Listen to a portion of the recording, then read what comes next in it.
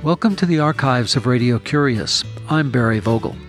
In this archive edition, we go back into California history about 150 years and visit with Pico, the last Mexican governor of California. Pico was born at the San Gabriel Mission in 1801 of Spanish, Italian, Indian, and African ancestry. Both as a politician and as an entrepreneur, he espoused the views of many native-born Californiarios, as they were called, regarding the distant seat of government that controlled what was then California.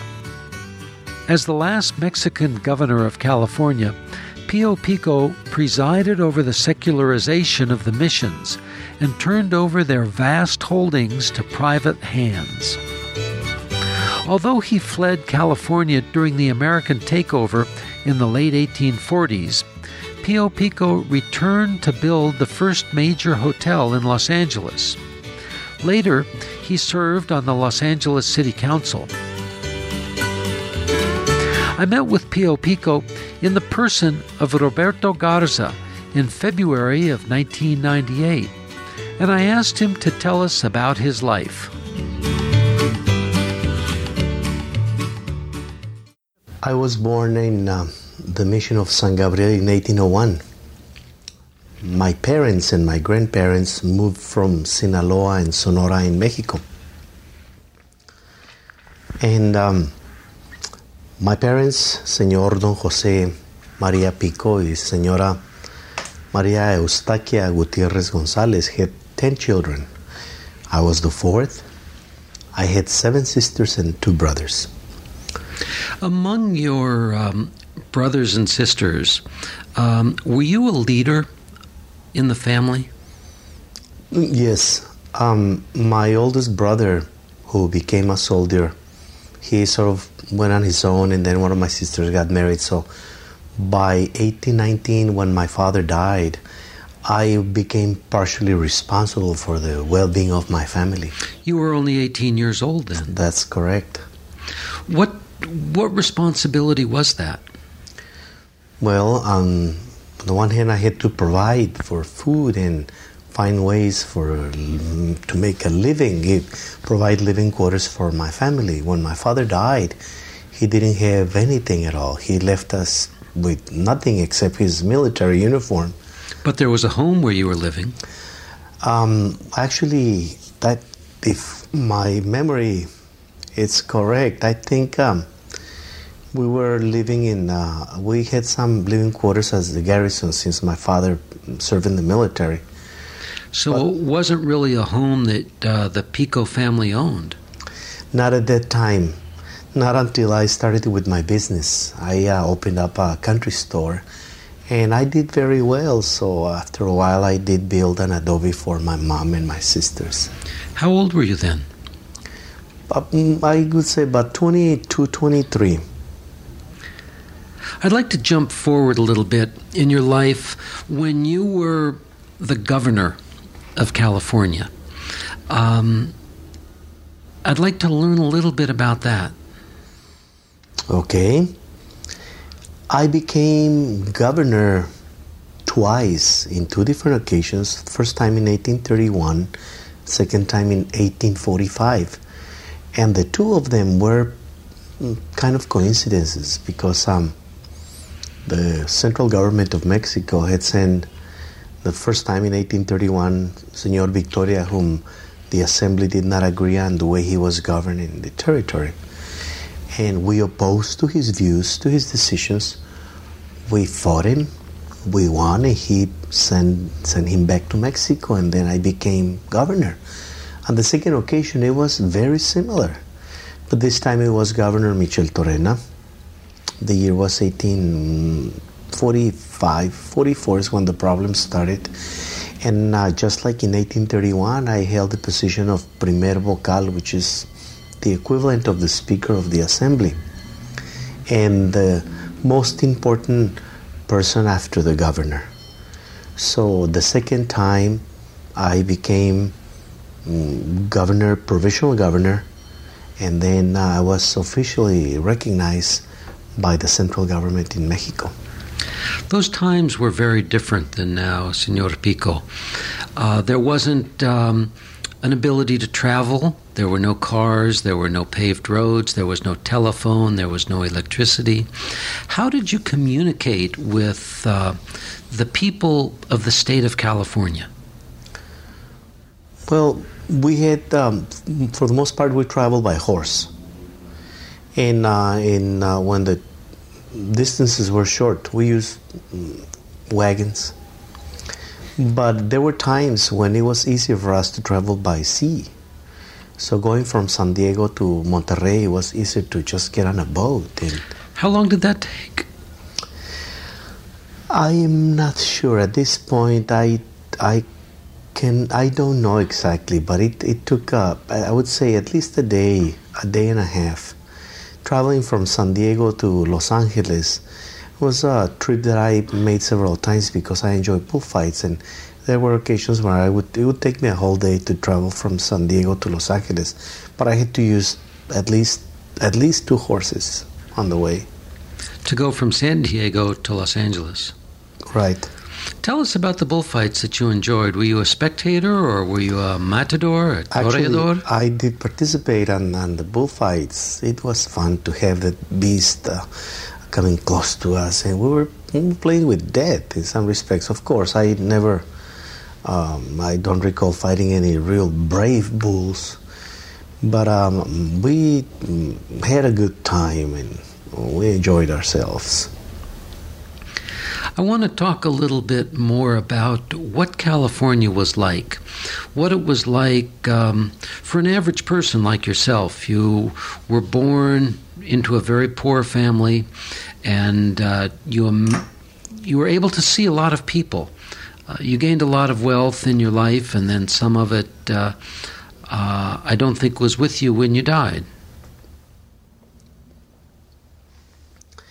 I saw with great pleasure the increase of my wealth. There were certain situations that were favorable to me. The Mexican government was granting lands to those who were willing to work the land. Of course, we had many foreigners who saw the opportunities, and they knew that land was practically given away by the government. In the case of foreigners, they needed to embrace 2 things. One, they had to be Mexican citizens. They had to learn Spanish, and they had to embrace the Catholic faith as well. In order to do what? In order to obtain land grants. Of course, many others found different ways.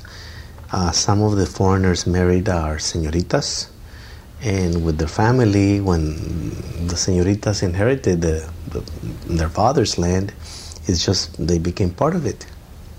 It passed on to the foreign husband. Correct. The non-Mexican husband. That's correct.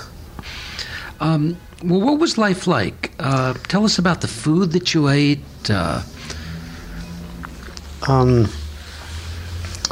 We had the foods that are typical Mexicans. We had tortillas. We had Indian girls doing the cooking for us. And there were times when we had fandangos that lasted for a few days. Gran fiestas. Grandes fiestas.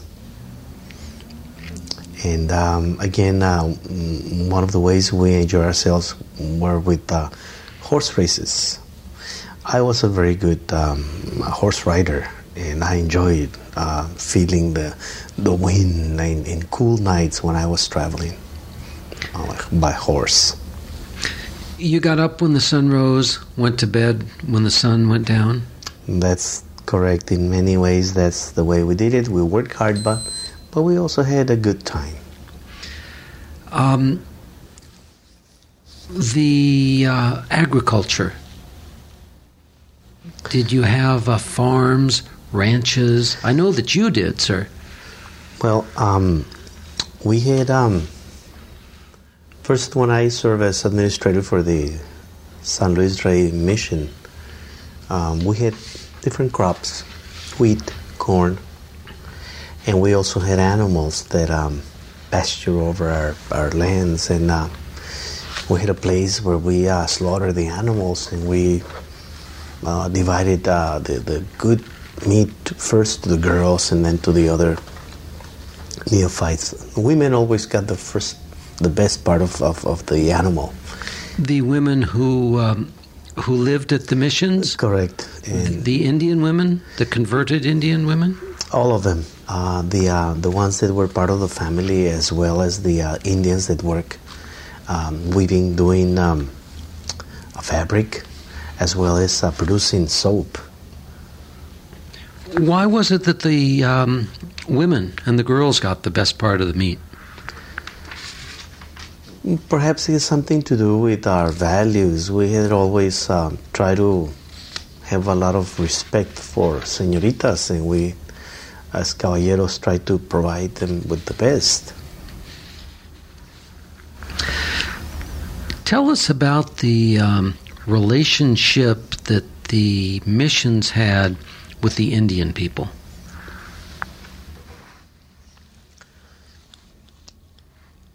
I could speak only for the missions in which I was directly in touch with. As you probably know, there are several missions all the way across California. But the ones in San Diego, San Luis, San Gabriel, San Juan Capistrano, the priests at times mistreated the Indians, and I did witness the times when Indians will refuse to obey orders from the priests. They were punished. They were severely punished. What kind of orders would they refuse to obey?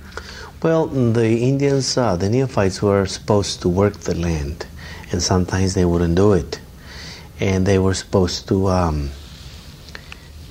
keep themselves away from the girls, and all of them had a certain number of responsibilities that they had to comply with. And many times when they wouldn't do it, that created problems. At times they escaped, or they will take something that did not belong to them, and that was punished. Let's talk for a while about California. You saw California under 3 different governments, actually 4 different governments. The Spanish government, the Mexican government, the Bear Flag revolt for a brief time, and the American government. What kinds of changes did you see? Well, I was born, just like you said, when California was part of Spain, and we received the orders from the Viceroyalty in what it was called New Spain. And those were the years when I was a young boy and then a teen, and my father worked in the garrison of both San Diego and San Gabriel. We were basically worried about the insurrections of the Indians, because the Indians will come in and attack the missions. Right after a couple of years, when my father died, Mexico became independent. And in many ways, there was not a big change. The only thing we noticed was that the power of the church was not as strong as when it was part of Spain. Would that include the power that they exerted at the missions? Yes. But in many ways, the central government being so far from California, it took months before we reached orders that were given in central government. What I do remember is that the time that it took Mexico to become independent from Spain, it was like when I was a young boy of 10 until I was about 20. And so I saw this transformation, and I was part of that transformation in a certain way. The character of being Mexican territory was not quite well established. So in some respects, we identify ourselves as Californios rather than Mexicanos. And not to mention that we were loyal to Central Mexico. Californios are people who were born in California who were not Indian. That's correct. People that they were considered gente de razón. And by gente de razón, what do you mean? It was just a way to differentiate from the Indians. The Indians were not considered gente de razón because now in my older years I don't see things the same way. But back in those years I did agree with the rest of the Californians that the Indians were not able to govern themselves. They lack the process of thinking that it was required to carry out a certain kind of urbanized or civilized community. They became gente de razón, or people who could think or reason, when they were baptized into the Catholic Church. To a certain extent. But was there more?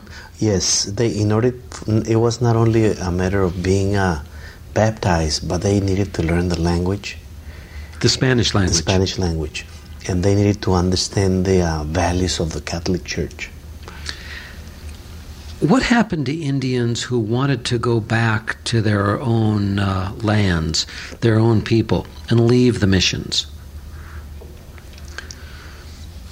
When the priests were in charge of the missions, they did not allow that because, to a certain extent, by law, the Indians, the neophytes, had the obligation to stay with the mission. So whenever they tried to run away, a garrison will go after them and bring them back to the mission, and they will be punished. They would forcefully capture them? To a certain extent, yes. How did they punish them? What did they do? They whipped them. They, for the most part, they whipped them, or they kept them in quarters without communicating with some of the other Indians.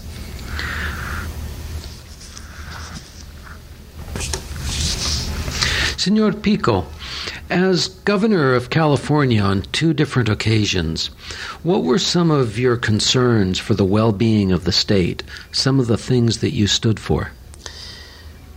I will talk only about the second administration, because the first one was just very brief and it was kind of divided. But on my second administration in 1845, I stood for justice. There were some problems that we were not able to control, such as people taking advantage of the ones that couldn't defend themselves.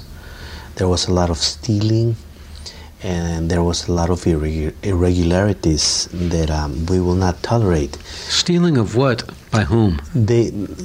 Some of the soldiers that came with Señor Michel Torena were stealing horses and actual things that people had in their homes. And I wanted to set up a certain kind of a justice system in which those people who will violate the rules will pay the consequences. What kind of a system did you have in mind? Pretty much a tribunal, a court system that will decide on what kind of punishment will be fair for the people that will violate the rules and regulations. In addition to the justice system that I was discussing with some of my advisors, I was also pro-education, and I proposed the possibility of establishing a well-set center of education in which our children will be educated. They will learn to read and write. Describe what you had in mind. Schools for everyone? Well, schools mainly for the people who were citizens, but at the same time to go a step further of what the missions had. The missions attempted to educate the Indians. So I had in mind the possibility that starting with a simple education will eventually turn out into areas that will cover either the law, the practice of law, or perhaps training our people to become priests or learn other areas that will be good for our community. Education for boys and girls? Yes. I myself was educated by a woman. Señora Carrillo was the first lady who helped me with my first letters. She taught me how to read. And my brother-in-law, Jose Antonio Carrillo, is the one who taught me how to write. He asked me to write the same sentences over and over until I would perfect my writing. Before we close, Senor Pico, I'd like to ask you if you could tell us about some of the books or one of the books that you've read that you've enjoyed.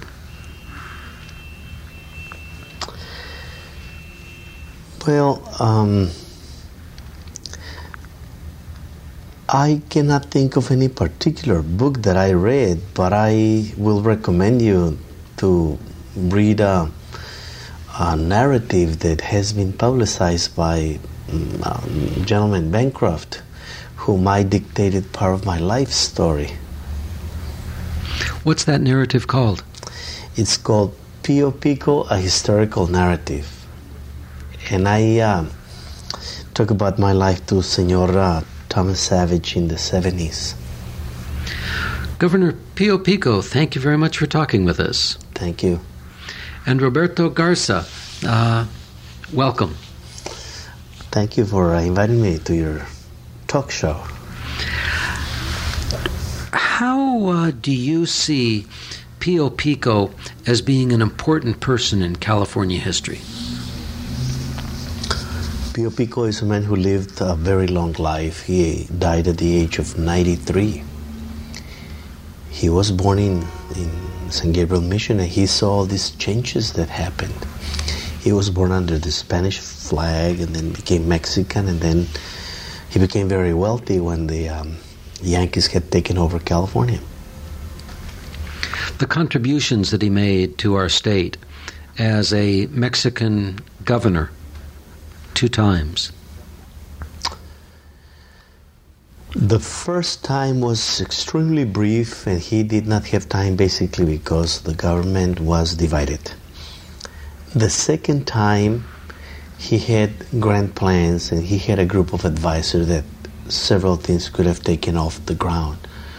But the timing wasn't appropriate because the following year, the Fremont forces took over Sonoma, and the Americans took over California. So this would be in about 1854, 1855? No, this is actually in 1846. California became a state of the United States in 1850. And by this time, Pio Pico was no longer involved in politics. He was mostly a ranchero who was acquiring land, and this is the time, the 50s was a very good time for Pio Pico. As a scholar who has studied extensively about Pio Pico and presents him in character as if you were him, what do you want people to know about him, to see and feel? Once again, the fact that Pio Pico came from nothing. When his father died, his family was practically penniless, and he rose from nothing to a very prominent position. Not to mention the fact that he became, some people have said that he was perhaps one of the wealthiest men in California. He lost most of his wealth by the time of his death, did he not? That's true. What happened?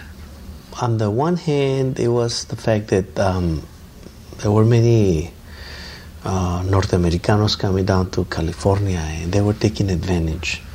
There were many squatters who will take over the land without asking permission to the owners, and even when the owners fought over this land to the land commission, they will not move. And there were many people that were very dishonest, and they found ways to take away from the Mexicans as much as they could. And most of the important Californians lost most of their property and land to the hands of the Anglos. Roberto Garza, I want to thank you for joining us. But before we close, I want to ask you what I just asked Pio Pico, and that's about an interesting book on this topic. There are a couple of books that I will recommend in order to understand what was life like in the times when Pico was alive. Martin Cole, who was the curator for the Pico Mansion in the 1970s and 80s, he wrote a couple of books. One of them is Pio Pico Narrative and Pio Pico Miscellany. And this one, he gives many different vignettes of the life of Pio Pico. I will recommend that one. I will also recommend The Decline of the California Dons by Leonard Pitt. Roberto Garza, thank you for joining us. Thank you very much. Pio Pico, the last Mexican governor of California, is brought to us in this archive edition of Radio Curious, recorded in February of 1998, in the person of Roberto Garza. The book that Pio Pico recommended is the Bancroft Narrative, Pio Pico, A Historical Narrative. The books that Roberto Garza recommends are Pio Pico Miscellany by Martin Cole, who was a curator of the Pio Pico Museum, and The Decline of Californios, A Social History of the Spanish-Speaking Californias, 1846 to 1890, by Leonard Pitt. There are over 750 archives on our website, radiocurious.org, and I'm honored to tell you that Radio Curious is now part of the collection at the Library of Congress. We appreciate your cards, ideas, and letters, and do enjoy hearing from you. The email is curious@radiocurious.org. The postal address is 700 West Smith Street, Ukiah, California, 95482. The phone is 707-621-5075. Ignacio Ayala is the assistant producer. I'm host and producer Barry Vogel. Thank you for listening.